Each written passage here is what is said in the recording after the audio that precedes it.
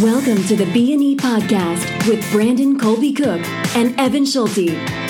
Exploring the creative process and finding the balance between artistry and industry. Entirely uncut and unscripted.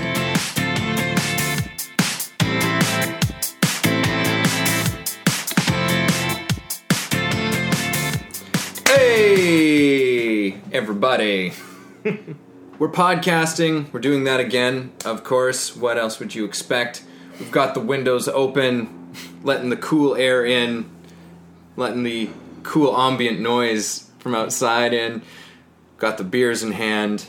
And we don't quite know what's going to happen on this one. Usually we do a topical. If you've read the title, then you've discovered that there is a topic here. But we were just talking about a bunch of stuff. We're like, oh yeah, this could be good. This could be it's like, well, let's just go. Like We've got lots that we can and could talk about here. So let's just let it rip. Yeah, and, one of the things that we were talking about was criticism before this, mm-hmm. and I think that usually when we do this podcast, we try to make sure the sound is perfect as possible and try to make sure that everything just is kind of just right. And today we're like, you know what? Forget it. Let's open the windows. Let's let the city street sounds in. Let's not fight what's kind of going on around us in our current environment.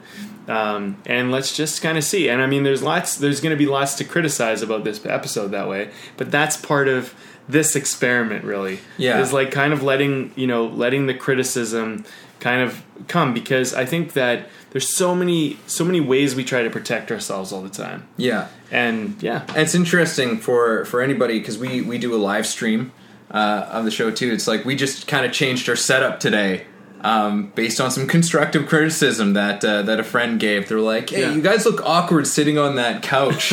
So we're like, all right, well, let's set up a table and some chairs and just do something a little bit different.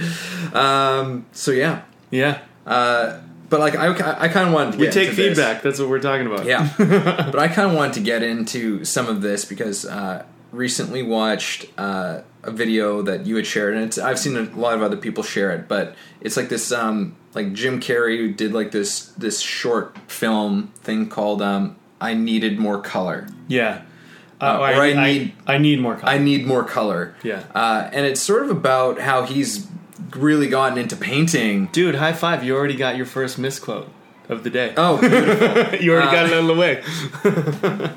Just giving you a hard time. Oh, yeah, no, it's fine. It's fine. You know what? Maybe you'll just leave, Brandon. Hey, we're winging it a little today, so I can do that. Fair share of criticism. Yeah.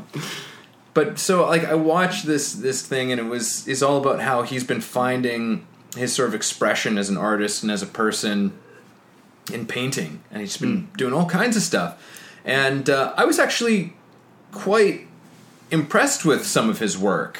Yeah, me too. Like I was just like, whoa, like he's far better technically than I was expecting. And I thought it was just he was saying a lot of very like inspiring things, although I can understand how some people might find them strange things, but we talk about strange things here, so to me I was just like, oh yeah, this is great. Mm-hmm. But then it's interesting because like and then you read the comments section, which I don't normally do, but they were just kind of like sitting there, and I saw a few, and I was scrolling through it, and I saw somebody wrote this comment that was just like, Jim Carrey was a genius as like a performer in movies, but his art is mediocre, if not lame, something like that.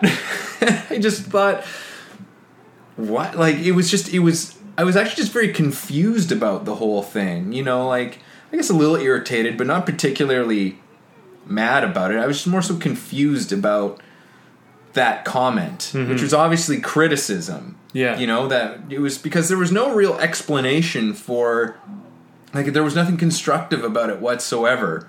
It was just his work is mediocre, if not lame. Right.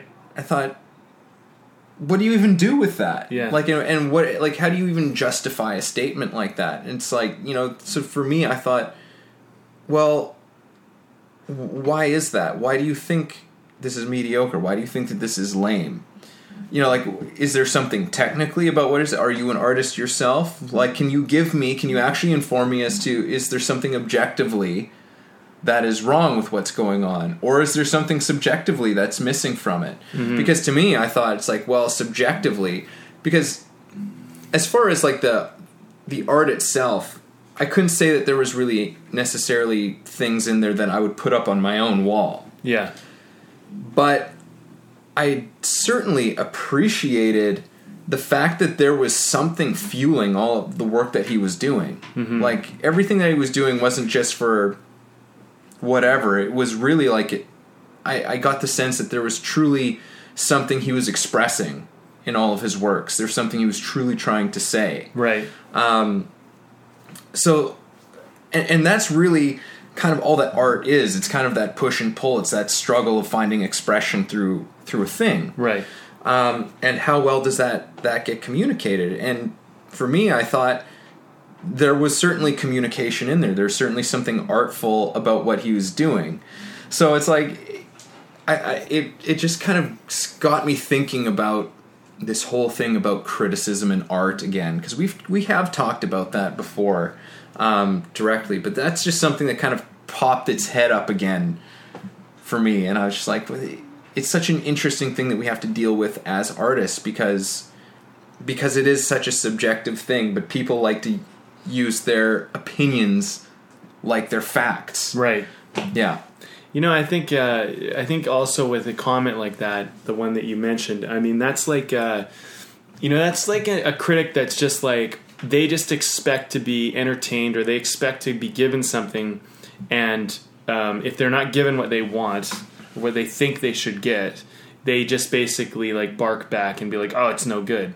And I think that, with art, particularly like painting and stuff like that, if art was really just about who's the best technical artist, then the most technical artist would be the best artist. But it doesn't really work like that, because at a certain point, being able to do something and draw it like real life, at first it's quite amazing. But then after that, it kind of starts to become, okay, well, if this becomes common, it's not interesting anymore.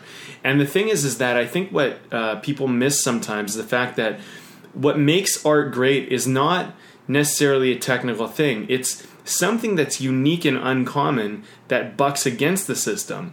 And so, like musicians, for example, who their first CD and their second CD and third CD and fourth CD or whatever, they're all the same sound. And then you start to kind of grow tired of it, because it's like nothing's changing. But you're like, I love the first one, and then I really like the second one, and I kind of like the third, and then, okay, now it's kind of like whatever, it's the same old stuff. Like, I had that experience kind of with like Jack Johnson a bit, like I loved his first CD. What? Yeah, and then exactly, and then as things kind of went on, and the second was really great. The second changed a little bit, but then after that, it was kind of like things kind of started to seem the same after, and it was kind of like, okay. And I think the problem is that critics try to take art, and when they give their criticism, they put it under a light of comfort, of what makes them comfortable, what they want. And so they come back and they say, oh, this isn't very good because it doesn't fit my comfort bubble. But I was listening to Matthew McConaughey talk, and he was talking about how he's read a lot of his reviews. And he's like, it's hard, but he's like, when I read the reviews, I try to, like, the best critics, the most talented critics, they always give you the thing, and they tell you what like worked and what didn't work, and what like they actually give. He was like pointing out there's like they'll give me stuff that I can actually apply and use and go somewhere with. There's like really bad critics who are like not very well educated and usually very weak at their job. They're the ones who criticize, and it's just a negative thing with nothing helpful in it. I feel like anybody who gets into like being a critic needs to have like I truly think you need to have been an artist, or should be an artist. Like, you should have an understanding of what that's like. Yeah. To put yourself out there and to really engage in the artistic process and the creative process. Because then, like, it not only does it give you a sense of humility, and because I do think that criticism does need an element of kindness to it. Like, I don't think criticism needs to be cruel. And I think a lot of people, and for the most part, that is how criticism is dealt. Yeah. It's dealt with cruelly. Right. But the good ones do it with an element of kindness and with an insight into the process, and can give feedback in a way that an artist can understand, in a way that an artist can process it. Right. You know, as opposed to just like, nah, it was shit. Yeah. You know, like, no, you're garbage, or your work is mediocre, if not lame. Like, it's just like, what, like, because what does that even mean? Like what is that even trying? What can be achievable from that? Like, what can be improved upon from that? There's nothing. Well, I think there's a type of critic that isn't interested in contributing. They're just literally a taker, and they take in their life, they take in everything. Everything is about them and what they get, and they don't care about contributing or helping or adding any value whatsoever. And I think that's when we think of critics, and we think of like our dislike for them, because there is definitely like critics get kind of slammed too, right? But those types of critics, they're like people in the world that literally just take. Give me. You didn't give me what I wanted. Fuck you. Yeah. Right? But then there's actually really good critics. There's people who they had a life in the theater, they had a life in music, they whatever. And now what they do is they get an extreme amount of joy out of helping artists become better, helping people find great music, great movies, great plays, great things like that. And in some ways, the best ones, they know that these like actors, these musicians, these artists are going to read their reviews because they're good and they know it. So when they write the review, they write it also in mind, considering the fact that this really great person who's up there on stage that we can all see is going to read it. And maybe they can help them be a better artist. To me, if you're a critic who does that, I mean, you're a pretty exceptional human being, because you're looking and you're seeing how your wisdom can be transcendent and actually give and improve the world. Yeah. But if you're one of those critics that's just like on Facebook going, this is shit, I don't like it because I don't understand it, and I like what you did over here better, fuck you. Like, you are just like a leech-taking person in the world. Yeah. And I think that if anyone's doing those types of reviews, like, slap yourself in the face. Yeah. You know what? Because you don't know what it's like, and I'm just gonna go on my stool here and just talk a little. You fucking don't know what it's like. Get into a recording studio. Make some fucking music. Get on set. Deal with fucking losing son. Deal with that. Put your own money down. And you know what? Excuse me, because we swear on this podcast, motherfucker. Like, get your shit together and go do it, and stop talking about how everybody can do it better. And the thing is like, I think any critic worth their salt doesn't act like some hot shot that can do what everyone else is doing. They know, like, if you're a really good critic, in my opinion, you have the humility to know that you're not able to do necessarily what this other person is doing. But you speak to them from an outside point of view, like almost like a fan on the sideline saying, look, like, I'm cheering you on. Like, you didn't necessarily do a great move over here. Here's why I think so. But this is kind of where you could improve. Because the thing is like, why do you want to tear down the people that are delivering you value? Why are you so entitled? Yeah. You know what I'm saying? And here's my last point. Artists need to know that some critics are entitled. And you need to be able to say, like, your point of view does not matter to me. Because it's all negative, it's all taking, it's all crap. It's completely self-serving. Exactly. So I'm going to go and I'm going to listen to people who actually are playing this game, because you're not. Yeah.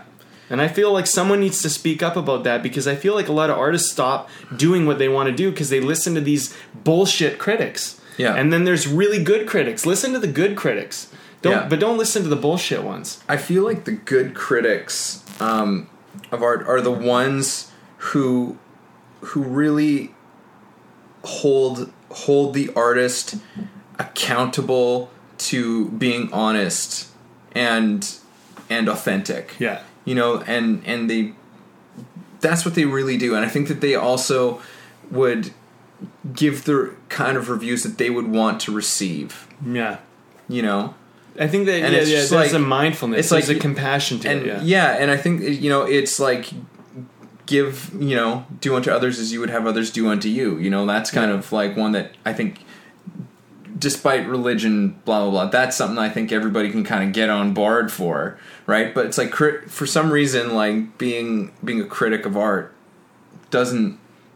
people seem to throw that kind of rule out the window. Right. It's just like, oh yeah, so if you like whatever you do, do you think that would be okay? Like, would you be all right with somebody just being like, your stuff is shit, I think that you're a piece of garbage and you should just give up? Yeah. Like some person And who doesn't even know literally you, do those and things. some people really literally do those things. Yeah. And if you're doing those things, I would encourage you to actually really invest yourself in the thing that you are criticizing. Start to get intimate with it. Get to really know about what that process is like. Get informed and actually, and again, this is why I say it's like, do some of it, because there's a whole, if you just stay in a theoretical realm, which I especially feel like in film this happens a lot, you know, people who went and they maybe studied it, you know, they've studied it, they've observed it from an objective point of view. Sure. And then that's the place that they review from. It's all theory.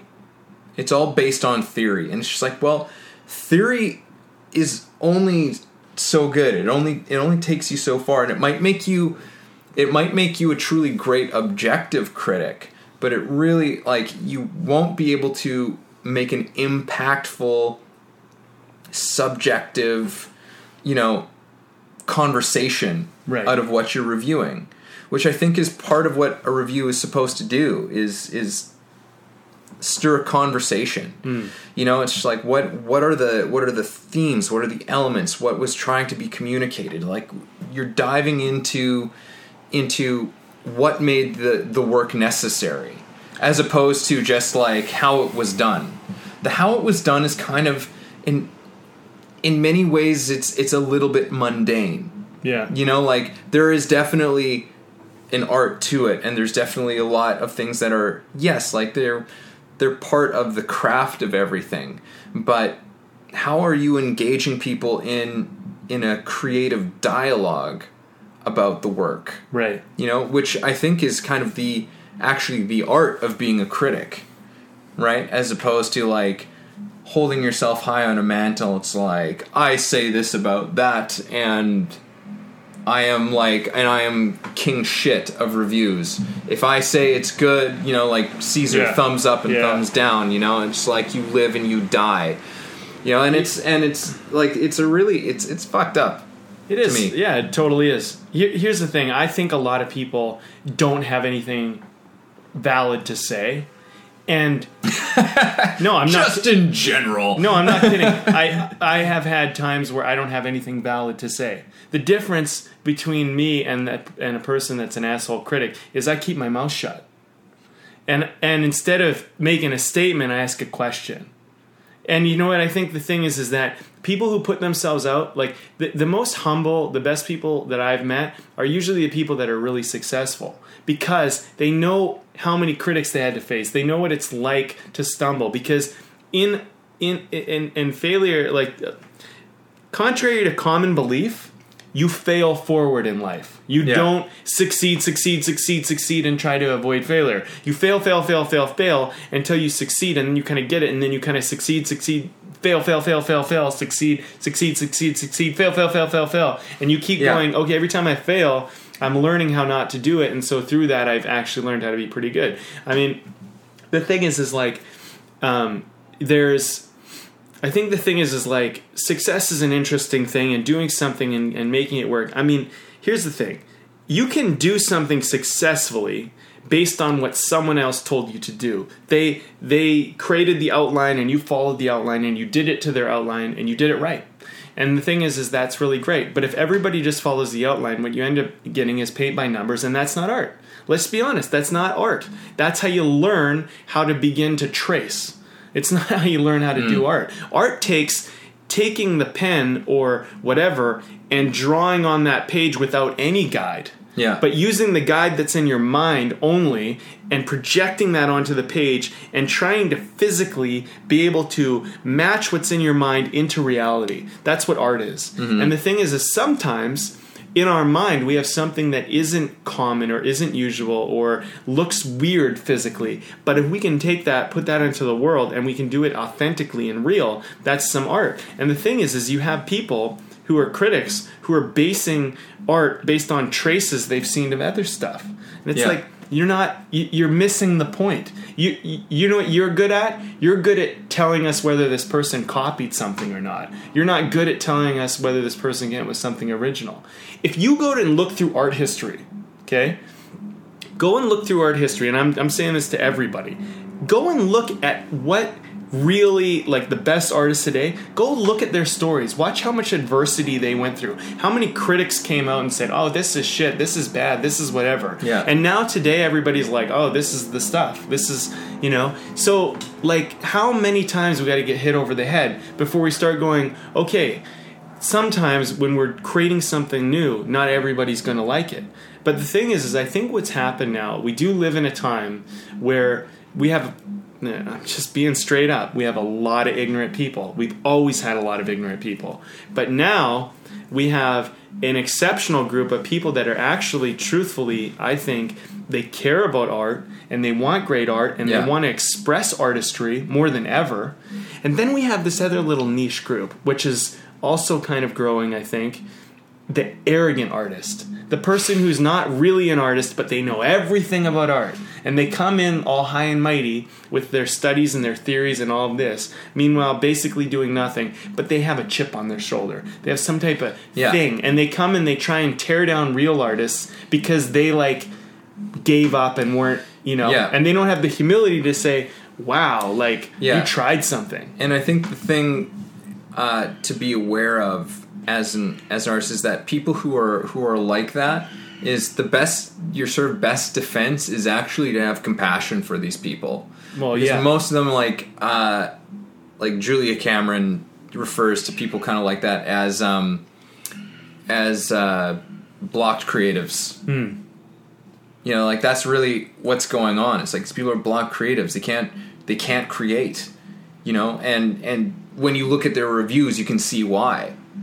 Your expectations, what you think it should be, like, all of these ideas you have about whatever this work is, like, how could you possibly ever create anything? Right. Because there's no room. There's no room to create.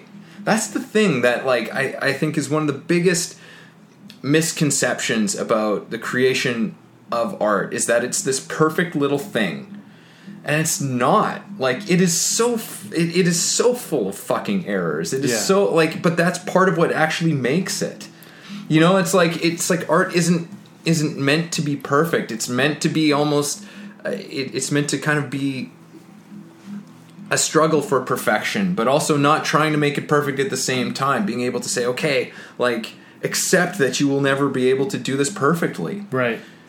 You know, you go for a kind of mastery over what you're doing, but you're also, if you're doing an art, to me, it's part of why you're doing it is because there's an engagement with the thing that you're doing that is so, that you have so much love for, that there is something so extraordinary. It gives you, you know, there's an experience that you have in the doing of it that just is, it transcends most of what your life is like. You know, it's something that's kind of unnameable, something that's kind of, you can't put your finger on it, but it's a thing that just compels you. Yeah. And you're just trying to express it, and that's the thing, is it's never perfect. And I think that's the biggest thing that stops artists, and it's what makes really nasty critics. Right. Is because it's just like, this is about perfection. It's like, it's not about perfection. No. Perfection is bullshit. Perfection doesn't exist. And the thing is that on the rare occasion when someone just, like, makes something, and again, you could look at anything objectively, any work objectively, and you can find fault in it. But then you can look at the same work and say, yeah, but it's perfect. Yeah. On some level, you can just see it and you go, it was perfect. Like, there's nothing that you could change about it. There's nothing you would want to change about it because it's all there. You know, everything is there. And it's a hard thing to explain, but it's an important perspective, I think, for artists to start to come to grips with. Right. That's just like, there will never be perfect, you know, but then learning to accept the perfection of that imperfection. Yeah, that's I hear you. I also think, like, blocked creative isn't someone who just can't create. There's someone who can only create within a very like bordered like area. They have a very small area of exploration, because a lot of being an artist is willing to draw outside the lines, and do something that isn't necessarily where you're supposed to go, but going outside of that and seeing where that takes you. And I think you look like Wes Anderson or someone like that, right? Yeah. I mean, there's a filmmaker who, in a lot of ways isn't just trying to meet reality alone. It's trying to go, okay, well, here's reality, but then here's kind of a way of filtering reality. Yeah. And you could look at that and go, it's all wrong, it's not real, it's not believable. Or you could take like a Bond movie and you could say, well, that's impossible, that could never happen, so it's shit. But it's like, well, no, I mean, the thing is that part of art is, what's great about it is that we can take reality to whatever degree we want, but we need to be somewhat authentic to the degree that we're taking and somewhat consistent to the degree we're taking. And then from there, we can start to draw outside of lines. I mean, what are action movies but reality drawn outside the lines? Really? Yeah. I mean, the beauty of an action film, and some people go, oh, that's stupid, it's totally unbelievable. That's the point. If it was believable, it would suck. The thing is that what people want... Or if it was believable, it would turn into different. it would turn into like a drama. Yeah. Or a thriller maybe, but who knows? Really, it's like, would you call Saving Private Ryan an action movie? Yeah. It's like, no. Yeah. You wouldn't call... I mean... You call that a drama. Yeah. And that's the thing, you're right. I mean, there's tons of action in that movie. And the thing is that it's not about the action as much as it is about the character-driven plot. It's about these people. But then you take, like, Transformers or something, and, they threw in, like, some interesting character stuff in the first one, at least.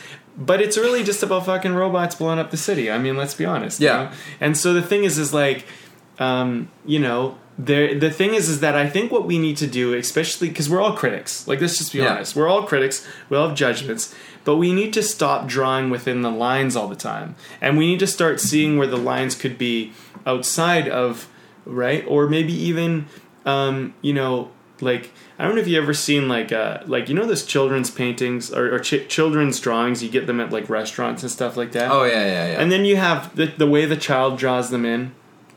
But sometimes an artist, like someone who's a real talented artist, will draw in something like that, right? They'll actually draw in like one of those cartoons, and they'll shade it with incredible things. But I've also seen artists like they color it in really great with all the crayons, but then they draw something that isn't in the photo. Just like they add something to like change the nature of the photo. And there's something that's going on online right now where people are actually showing artists who have done this, where it's like Winnie the Pooh is like closing a door, and someone drew like a knife in his hand. It's like colored perfectly, and then there's like blood on the floor just at the edge of the. And the thing is they showed the normal one, and then they showed the colored in one, and you can see the blood on the floor wasn't there, and the knife in his hand wasn't there. That was added in, but the artist was so good that they made it look real, so it changed the whole nature of the photo. Yeah. And then there's many other photos completely. They did this. They did one with a princess, and she's like doing something. It looks like she's sitting or squatting, and someone drew a toilet under her and made her dress look like her pants were down. Yeah. Like it was. But the thing is like what's really cool about that is someone took something, they met what it needed to have, and then they added something, they created something new in it, which made it really interesting. Mm-hmm. And so I think like, a blocked creative has a tough time seeing outside of what is there. Right, but a free creative who's trying is willing to try something, and I think a talented artist who's also creative, they have the ability and the technical ability to meet what it needs, but at the same time create something new beyond simply what is expected of them. Yeah, yeah, absolutely, and I think that for people who are in kind of that blocked state, because it's a dark place to be in. Yeah. Like, it's a really dark place to be in, because you feel this kind of, probably feel that need, that compulsion to create something, a desire to want to create something, but you find yourself unable to go through with it. Mm-hmm. You can't put you can't put the pen to the paper. Right. You know, you can't pick up that scene, that monologue, and start moving with it. And I think, you know, when that happens, because it can happen, and a lot of times what happens is you know, you start to become cynical. And you start to become cynical, and then you start to lash out at other people who are doing it or seem to be able to do it when you can't, right? And now you're heading down this really nasty territory. And what then happens is that you start to cling to all of this kind of stuff that is not actually all that fundamental to the process. Right. You start to cling to all of the technique. You start to cling to all of that sort of coloring in the line, within the lines kind of mentality. Right. It's like, well, you didn't do it like this, and you didn't do it like that, you know. And these people did it like this, and these people did it like that. You know, you're drawing upon all these other people and saying, this is how they did it, and you know, and you stay within the lines. Right? But it's just like, but now you've just shrunk yourself down. Yeah. Into a place where the imagination is completely cut off. Yeah, and I think what happens is when people do that, and I mean, I think that every artist can relate to it if you stop and try, where we tried to play it safe. I mean, you know, and I think like one of the hardest artist struggles is gaining the courage and the willingness to go and not play it safe. I mean, but at the same time, keeping yourself grounded enough to still not go so far off the rails that you lose touch with what, you know, you need to do. And I think you said something earlier about having compassion for these types of nasty critics. I'd add one other thing to that, is you want to have compassion for them in the sense that you want to see yourself in them and see how you're doing exactly what they're doing, but maybe you're not acting out on it. And maybe see, like, if you had taken another path, how it might have gone darker. Or if you've done something that's nasty in a critical way, is like, understand that you were probably hurting at the time and try to look at what was trying to drive you there. Further, for the artist, I'd like to say to the artist, don't take these things personally. Understand that a lot of what critics say is personal to them. And it's not so much about you as you might make it. And I think if you make it too personal, you can start to be sold by them. You can start to buy into their destructive, negative place. So the thing is like, you know, this is my opinion. If you're willing to get up on stage and just fail terribly, I'd rather you did that than be someone that stood in the shadows the whole time and just judged everyone who came out. At least get up on the stage and fail terribly than to always sit back. Like, if you always sit back, you know, be honest about the fact that you're not courageous enough to get on stage. Because every actor who begins, everybody who begins, in some way or another, is going to struggle in whatever they do the first few times they do it. And it might be for the first few years they do it even, you know, or whatever. But the thing is that that's part of the process of putting yourself out there, you know. The first time you public speak, you know, it's not going to be the best public speech you ever do unless it's the last, you know. So if you go again, you'll learn. And, you know, if you get up on stage, do some acting, you try to play some music, you know, the first time you do anything is probably not going to work out. And I think the thing is that people don't give themselves a break to like be like, you know, they totally like mess that up. And I would say also, like, it doesn't really change like as you go along in your career, because what ends up happening is you have to be willing. It's so interesting because, you know, there's a script that I got hired to write, and you know, we sat down, we all had a talk about it. And I kind of knew that it, you know, it wasn't necessarily what I wanted. It wasn't necessarily, I wasn't feeling super confident about it.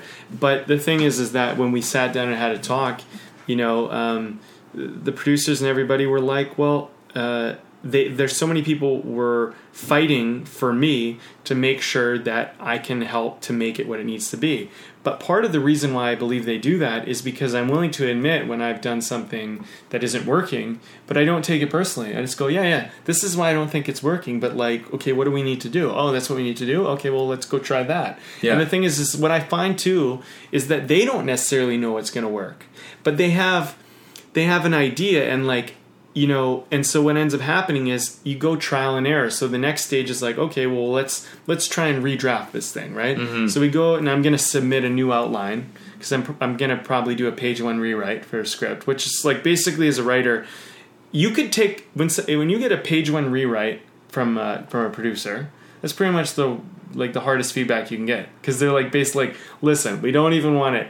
Work with what is written. We want to rewrite it all over again. Yeah. So I go, okay. I go, fine. Let's just rewrite it all over again. But some people could look at a page 1 rewrite and go, oh, I totally fucked up. I'm a terrible writer. I totally messed up. It's like, no. We went and we did it, and now it's kind of gone down the road, and now we're realizing, no, this isn't working. So let's go back, and we have a way in which we do it. So now we're kind of like going, okay, well, let's, you know, there's new people involved. Let's get certain things approved as we go through and make sure. And it's like, fine, okay. But the thing is like, that's the thing about writing, is that you're going to fail on several drafts. But then if you can get one that really works, that's all that matters, because that's the one that gets made. Yeah, I mean, the thing is, like, if you can get your ego out of the way, then you can just accept this is part of the messy process of creation that's going on right now. You know, it's like, and to see it as a failure I won't say it's incorrect. I mean, it's incorrect from a certain viewpoint, correct from another. You know what I mean? So, but the thing is, like, what is more conducive to us creating with a little bit more enjoyment in our lives? And to see it, so if you could go down that path and say, page 1 rewrite, oh my God, I fucked this up.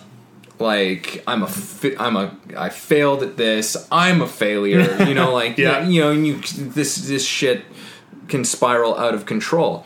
And you go, okay, page 1 rewrite. I understand that this isn't where it needs to be. But what this was actually just, it was completely necessary. Right. This was necessary in the process. This was actually phase 1. Of the process. This is not a failure. It's like, this is not like you going to phase negative, you know, and starting. It's like, no, this was phase 1. Was doing this thing, and now we begin phase 2, right? But it all ties together. You know, that's the thing. There's always a connecting thread between failure and success. Yes. You know, like they're tied intimately to each other. They're sides to the same coin. Essentially. Yeah. Right? Well, it's also like so much of art is figuring out what not to do. And this is the lesson I keep learning. Like, you know, this is my lesson this week, really. Because, I mean, I was listening to this same Matthew McConaughey talk, but he was pointing out about how it's really hard to know who you are. But it's a lot easier to know who you're not. Yeah. And so figure out who you're not, and then through that, you'll begin to figure out who you are. And I feel like screenwriting and learning acting or music or whatever is a lot of sometimes just figuring out what you don't want to do so that you can figure out what you do want to do. Because, you know, and that's kind of the whole thing about failing upwards. And, you know, this isn't my first page 1 rewrite. I mean, I did a page 1 rewrite on a script when we got financing because I can't actually think of a couple now that I've done page 1 rewrites on, where I just went back and I said, you know what, I'm just going to rewrite this again. And the rewriting process was so enjoyable for me because I wasn't attached. I just let go and I said, no, I got this better idea. And the thing is we might do a whole nother page 1 rewrite on the Burning Blue script, right? Which I'm actually excited about. But the thing is like, I've had really good feedback with that current script. But like, I've also evolved a lot, and we've talked a lot, and discussions have happened about what the script could be. And in certain ways, I mean, you know, I look at it and I go, well, what have I learned through this whole screenwriting process? I've learned a lot about what works and what doesn't really work. And by writing and rewriting and continuing to try, something is happening, like I'm becoming better. And the thing is all I can say is that it's got to not be about the result. It's got to be about enjoying the process, because if for me it was always about coming up with the perfect script, I think it would be hellish. And I have had that time where I've been chasing the result, and it is hellish. But when it becomes about the process, about enjoying the process of writing something, then or creating or doing whatever you're doing, I think that that's the best way to go, because you get a lot of enjoyment, and you're not hinging all your enjoyment on if someone likes it or not. But the thing is, if people don't like it, you go, okay, well, at least I enjoyed it all the way up till this point, and then people didn't like it. So let me figure out what would actually work, and I'll go back again, but I'll enjoy it all again anyway. Yeah. You know what I'm saying? Yeah, and to be able to enjoy it, but also to have something, in your work that, that you're trying to express. Right. To have something true and authentic to you that you're trying to put out there. Yeah. I think that makes every project worthwhile. No matter what comes of it, no matter what people say about it, even if you miss the mark, even if you say it's like, what, I was going for this, I didn't quite get to where I wanted to, but fuck it, I gave it a shot. Yeah. I gave it a shot. Like I didn't. Oh, look at that! You got some music going. Got some grooves in the street. Oh no, we're gonna have to get licensing.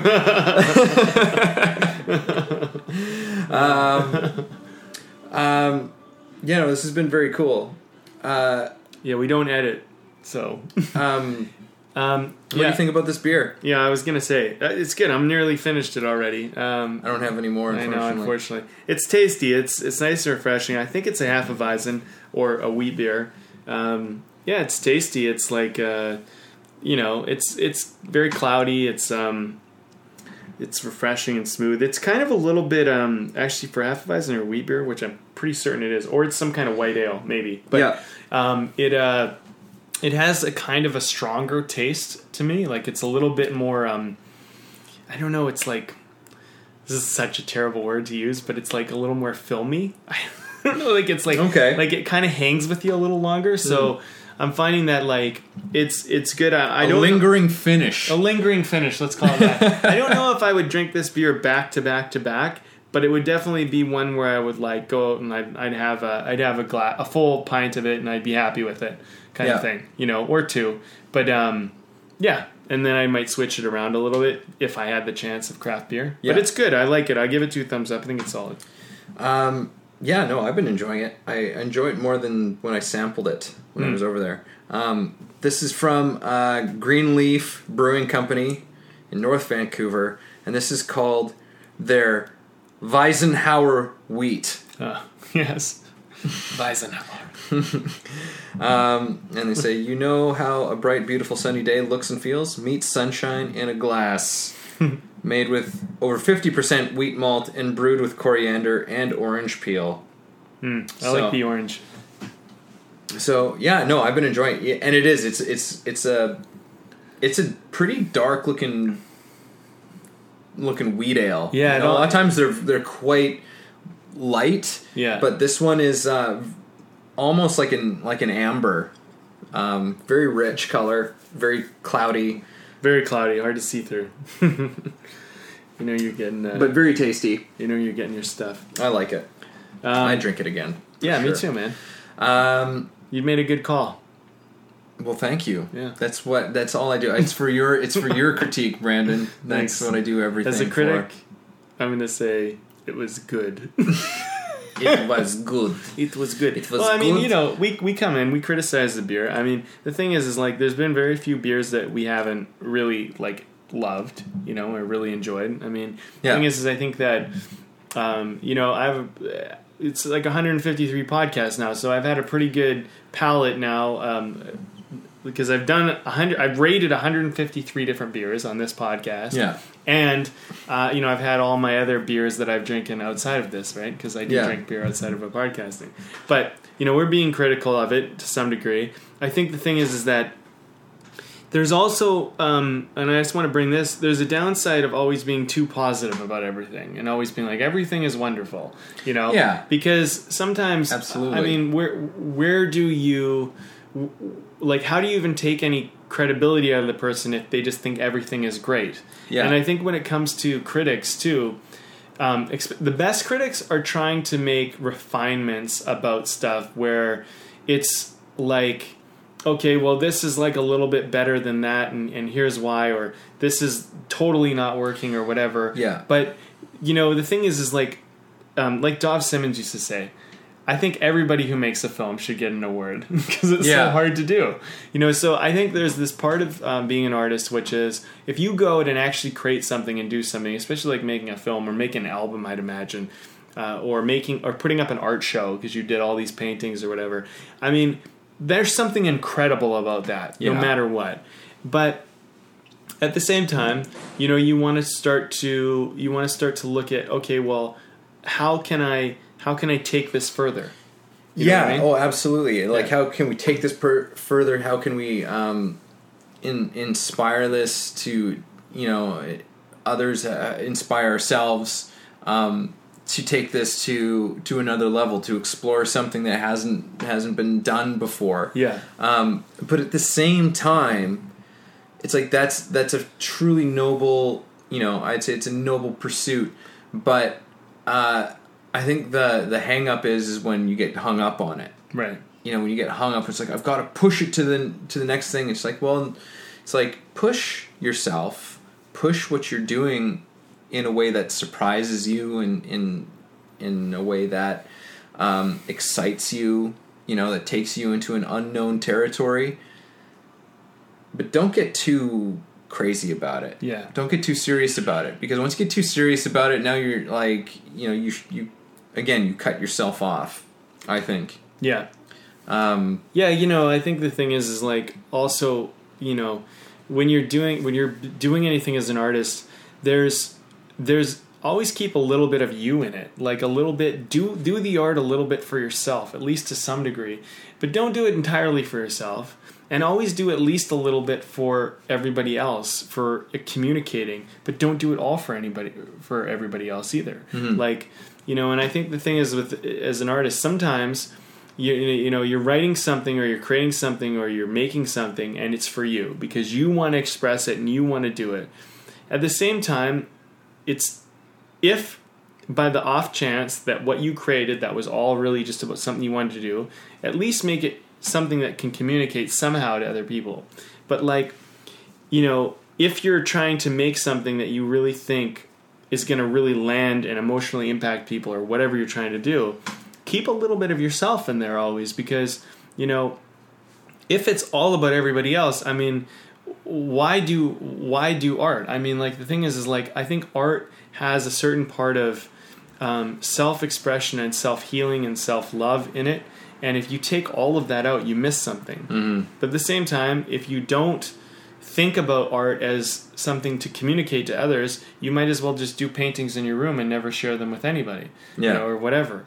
But I think, and really either anything is fine. That's the thing about art is like, well, you can do whatever you want, but if you want to connect with the world through it, if you want to expand it more than just your world, you need to figure out how to kind of align. And critics are really good because they give, I think, artists a little bit of a reality check, because some people are just mailing shit in, right? They're just mailing it in. Yeah. And other people are really putting their heart in. And right? I think that's when the good critics will really go after somebody. Right. Is when somebody's mailing it in. Yeah. When something is so devoid of any kind of inspiration, anything authentic, that it's just like, what the fuck is this? Yeah. Like, what are you, and then to a degree, like, I understand, it's like, there's almost a certain obligation to inform people. Right. It's just like, hey, there's some bullshit happening here. Yeah.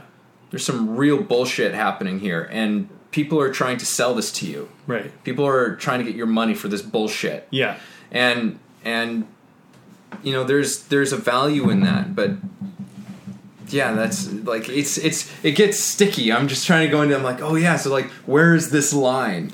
I don't know, and I think that's something critics got to figure out too, and you got to figure out which critics you trust and what you don't. I mean, it's like reading a book or trusting an author or listening to a scientist. Like, Have they actually gone out and done these experiments and actually got the data, or are they just calling themselves a scientist and then saying like, oh, I know this, or calling themselves a critic or whatever? Yeah. The thing is that, you gotta, sometimes you gotta check up on the resource in which you're getting this information from. There's certain people, they pop up on my Facebook feed every now and then, they have opinions, and they'll be like, oh, this is shit, I don't like this. I'm like, they do this all the time, and I'm just like, well, that's just not someone I listen to. Like, if their point of view about things, I've just learned to be like, you don't have a lot of credibility with me. You know what I mean? So when you're being a critic, think about this, because we're all critics. What you say online or anything you do, you're earning everyone else's trust. Because as they see you do distrust. And so the more that you are in line with something that they can find value in, the more they're going to kind of trust you. And when something pops up and you say it, they're going to go, yeah, okay, cool. And if you keep saying stuff that's just negative and destructive and not adding value, you might get a certain crowd that's just negative and destructive with you and wants to join into the destruction you're maybe creating. But are those the people you want to be associating with? And now you create an insulated bubble now where it's just you and your negative group. I think, I used to do this, and for the last few years I started a blog, and I stopped doing it, but I just wrote about empowering things, like things about my personal self-discovery, things about motivation, things about coming out of a rut, getting over depression, whatever. Mm-hmm. And I just started sharing stuff online. And a large group of my friends started reaching out to me and saying, like, when are you going to publish a book? This is really great. This is really helpful. And I thought that was really cool because while I was sharing something and it was earning a certain kind of credibility with them, and some of those people had been a really great resource in helping me to like move things forward further.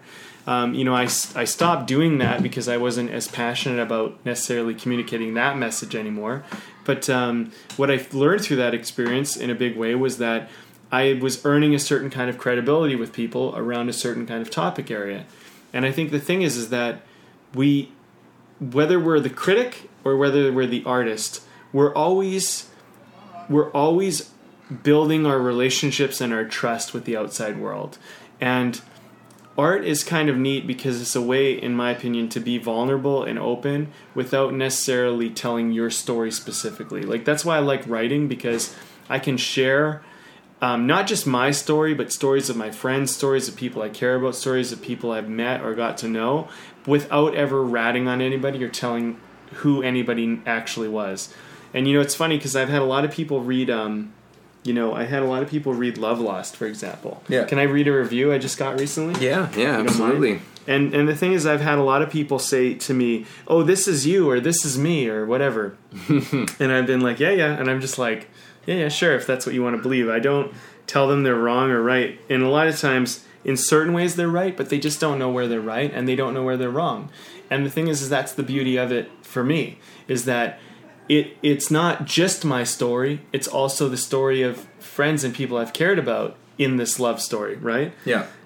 So I'm not going to say who shared this, but this is a really great review. Someone just read the script. They said, I really enjoyed Love Lost. It took me away into a time of my past loves. Some of the scenes took my breath away. I think that the characters are developed perfectly. Beautiful job, Brandon. You're so gifted.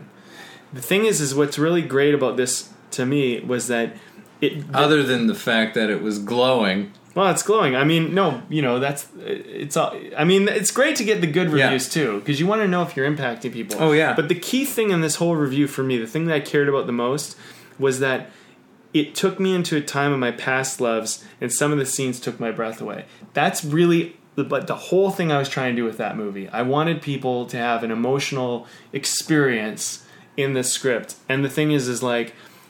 This script is like, I look at it as like it's the beginning of me being able to do that skill in my writing. Mm-hmm. But those types of reviews kind of help you. I also had some more negative reviews where people were like, well, I don't really feel like the male character really has much of an arc, and I don't feel like they're really going anywhere. I went back and I re-edited it. I put those in there. I made him actually make a stand. I made his process, I evolved it. So...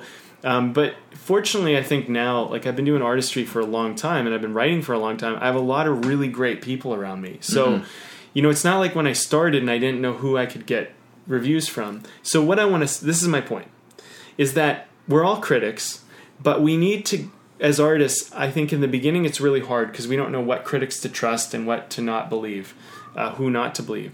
In the beginning, I think a young artist needs to just trust your heart, go out there, keep trying to do your thing.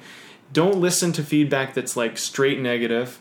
If you have the courage to do it, or if you can do it with someone who's straight negative, maybe reach out to them saying, hey, I noticed you didn't like this thing. Why didn't you like it? What was it about it that, and what do you think it needed? And get their feedback, because maybe you can get feedback. Maybe they didn't mean it totally negative. Yeah. But like now I've been doing artistry for, half my life. And the thing is, I built a lot of people around me, so I can go to a lot of people and say, like, is this working or not working? Like, you read one of my other scripts. I mean, it wasn't that great in my opinion. I mean, you were pretty nice about it, but like I kind of knew it wasn't that great. And the thing is like, I think the thing is that that's sometimes what you're going to deal with, and not every script's the same, and not every song you do is the same. Not every performance or character you play as an actor is going to be the same, or painting you paint is going to be the same. And I think like the thing is that, okay, here's another thing. I want to point this one thing out. We should never take reviews personally either. Because this person said, beautiful job, Brandon, you are so gifted. You are so gifted, like I go, I'm not even going to hear that. Because the thing is like, that is really great that they have that opinion. But the thing is that if I start going, oh, I'm so gifted because they said I'm gifted, I know I'm gifted.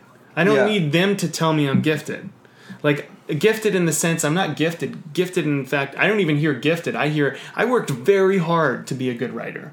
I've worked very hard to be a good writer, and I know I'm a good writer. So it's reaffirming them saying I'm gifted. But if they said you're terrible, it would be the same effect. And I know that like when I was earlier in my career, those things would have made a big difference. And so if you're early in your career, it's hard for you to understand. But honestly, like you have to not take this stuff personally, because it could you don't want to put all your power into your critics to determine your value. Yeah. Yeah. Yeah. It's basically, And then, because then that just starts to feed your own self-critic. Right. And you're good when you're reviewed well, but when you're not, it can destroy you. You just completely come apart. Yeah. Yeah. So we have to find ourselves in our art. You have to kind of determine find a center. Yeah. Yeah. And the thing is like, I know I'm a good writer, but I also know there's certain areas of writing where I'm not very good. But like the thing is I look at myself and I go, I really like writing. I don't know if writing's what I want to do forever, but the thing is like, I do know where I'm weaker as a writer, and I know where I'm stronger as a writer. I know I've worked very hard as a writer, and like I know that I have very strong dialogue. I know that I'm good at trying to understand the emotional stuff. When it comes to like sometimes more the physical action, the bigger concept stuff, I'm not as strong. But the thing is like, what's going to resolve that? Practice. Mm-hmm. It's not something you're born with. It's just something you practice and do over and over. Yeah. Yeah. Intention and practice. And, right. And eventually you work at it. You chip at it. And, and you grow and you improve. Well, and one of the things, and I'm just going to share this because I think it's always good to give personal, feedback to people so they can understand. But, sometimes, I've written stories that are really good stories, but the concept is just not strong enough. It's just not unique enough. It's not enough. We kind of did that with actually The Townsfolk. Everyone's told me Townsfolk is really well written, but the concept is not as exciting, or it's not quite as... And you know what? That's okay, but we can know we succeeded in one area. We wrote the characters and the dialogue well. We know we did that, but maybe our concept wasn't, maybe we weren't thinking outside of the box enough. Yeah. But that's good feedback, right? We can figure that out. And like if we ever come back and write The Townsfolk again, we'll know where we need to work on it. And we did try to do that, but that's the thing about critics is like critics, especially if they're not trying to just destroy you, they actually give you back kind of exactly what you need so you know where to expand. Yeah. Yeah. So, what's funny about this, because I raged a little there earlier about that's all right. Critics, sometimes you just gotta rage. I want to stand up for artists, right? I don't want them to be destroyed by negativity. So Yeah. I'm very passionate about that. But at the same time, at this point in the conversation, I'm kind of like, yeah, but I'm also thankful for critics if they come from a place that's not just about destruction, but they come from a constructive place. Yeah, so I don't know. Yeah.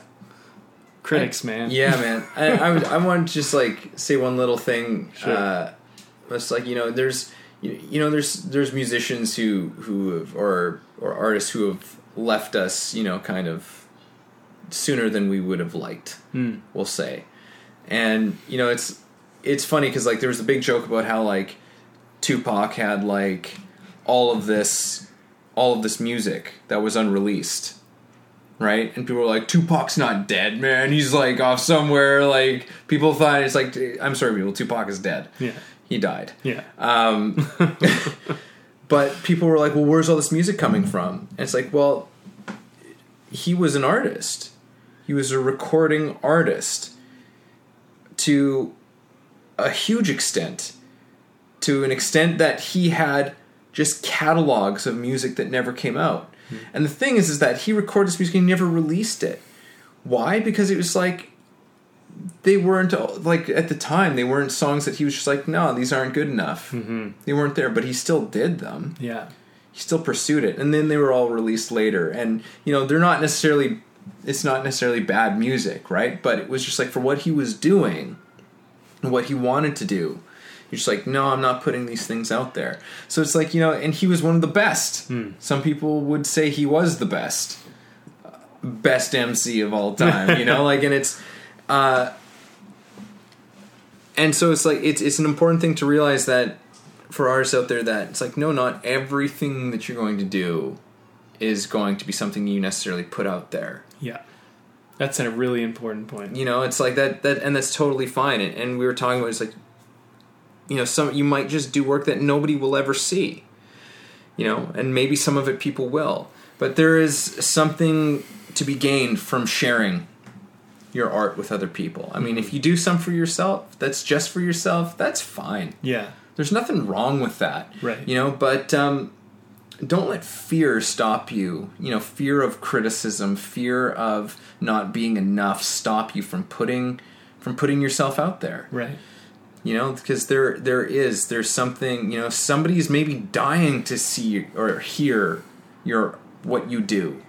There could be somebody, and maybe it's just one or two people who just think that what you do is fucking incredible, but that's someone you've genuinely touched. And you've got more to come, more in you. You just keep working at it. So, yeah.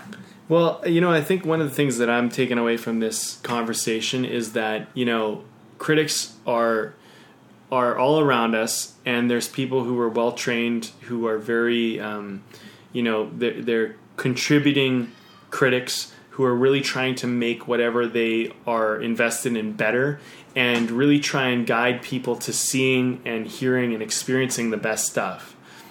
And there's always going to be critics who are kind of the ignorant critic and the destructive critic, who don't really, the ignorant critic doesn't really know anything but just believes their opinions, but never really studied enough or never really experienced enough, and so they're kind of, their voice doesn't carry that much credibility, and they're ignorant because they're missing the element of humility. They don't know what they don't know. Mm-hmm. And then there's the destructive critic, who's someone who's really just out there to basically, they're blocked, and they're just trying to basically make other people blocked because it would make them feel better. So they're destructive, they say negative stuff, and it's really like it's good, or they have all this terrible shit to say.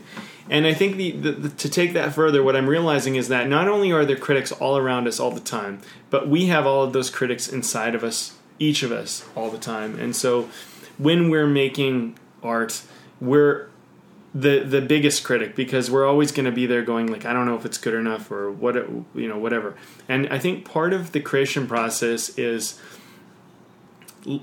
I always try to say, make the critic leave the room while I'm creating. Like, the editor and whoever has to leave the room. And when I create, I create. And the editor can come back in and kind of go, and go this and that, it's not that great. But I think what I would say to artists is, go out and create something, create it to completion, finish it, and then afterwards, then review it and then look at it. And if you have some people you trust, then you can maybe share with them and take those notes and go back to the drawing board. But learn to go back to the drawing board many, many, many times before you get it right, before you get it to where you really want it to be, or before you kind of figure out a way for yourself. Don't worry about failing many, many times before you find that success. Because all you really have to do, like there's a saying, the police is like, in criminals, like the police will fail.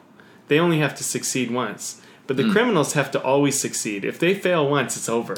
Right? So think of it like this. Like if you're really trying to do something good in the world, you're going to find that there's going to be a lot of fail, a lot of struggle. But the thing is, all you have to do is succeed once. And then once is enough to make great things happen. And that the fail is actually phase 1. Yeah. Or maybe it's phase 2 as well. Who knows, right? It's just a learning opportunity. It's just a learning opportunity. Yeah. Yeah, for me, Mike, I think my takeaway on this one, is I'm not going to be so afraid of criticism. Like really, just to put it simply, I'll elaborate, but it's to not be so afraid of criticism, because it actually can't hurt me. There's the criticism actually cannot hurt you, because it's either it's good criticism and it's actually only there to help me. It's only there to help me learn and to grow, and it's nothing personal. Right. Or the criticism is coming from a place that has absolutely nothing to do with me or what I do. It has absolutely nothing to do with me, so I don't need to pay attention to it. I don't need to be worried about it. Either case, it can't hurt me, but it requires just a perspective on it, and I'm going to incorporate that into probably like a daily affirmation. I think, we did a podcast a little while back on affirmations, and I have been working with them, and it's been brilliant. They've been really brilliant. So I'm going to work that one into it and just be like, I'm not afraid of because I have an affirmation. I would encourage every artist to come out with an affirmation that you say to yourself, like every morning and periodically through the day, whenever you think of it, to do it. Create a personal affirmation to yourself about creating your art, something that's empowering and strengthening for you. And roll with that. So, yeah, that's my takeaway. I like it.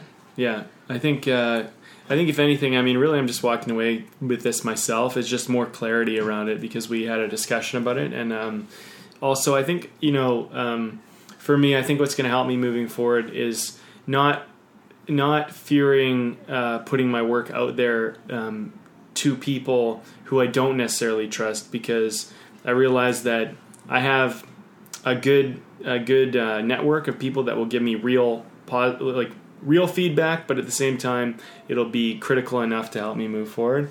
But I think also, like, for me, what I'm realizing is eventually I'm going to have to move outside of that bubble and put stuff out on a bigger scale. It's going to happen pretty much regardless whether I like it or not. So I'm just kind of looking at it going, okay, well, I'm kind of ready to take the criticisms now. I'm ready. And it's not that I've necessarily been avoiding it, but I'm just realizing, like, oh yeah, I'm not so scared to get criticism anymore. And I think that there was a period in my life where I was pretty scared of it, and it was something that, well, at least even just a little bit of fear, I think, is not good. So I think the thing I'm learning is there's nothing to fear. There's really nothing to fear. Now that I'm more clear on it, the fear has kind of, I don't know, it's just dissipated. It's kind of gone. So I think for me, I'm looking at it going, okay, well, what would I do? What would I be willing to do if I wasn't scared of any type of negative, feedback, or if people just didn't like me or whatever, or like what I do, what would I be willing to do? Is there anything holding me back that I'm not doing because I'm worried about what people would think of me or what they think of my work?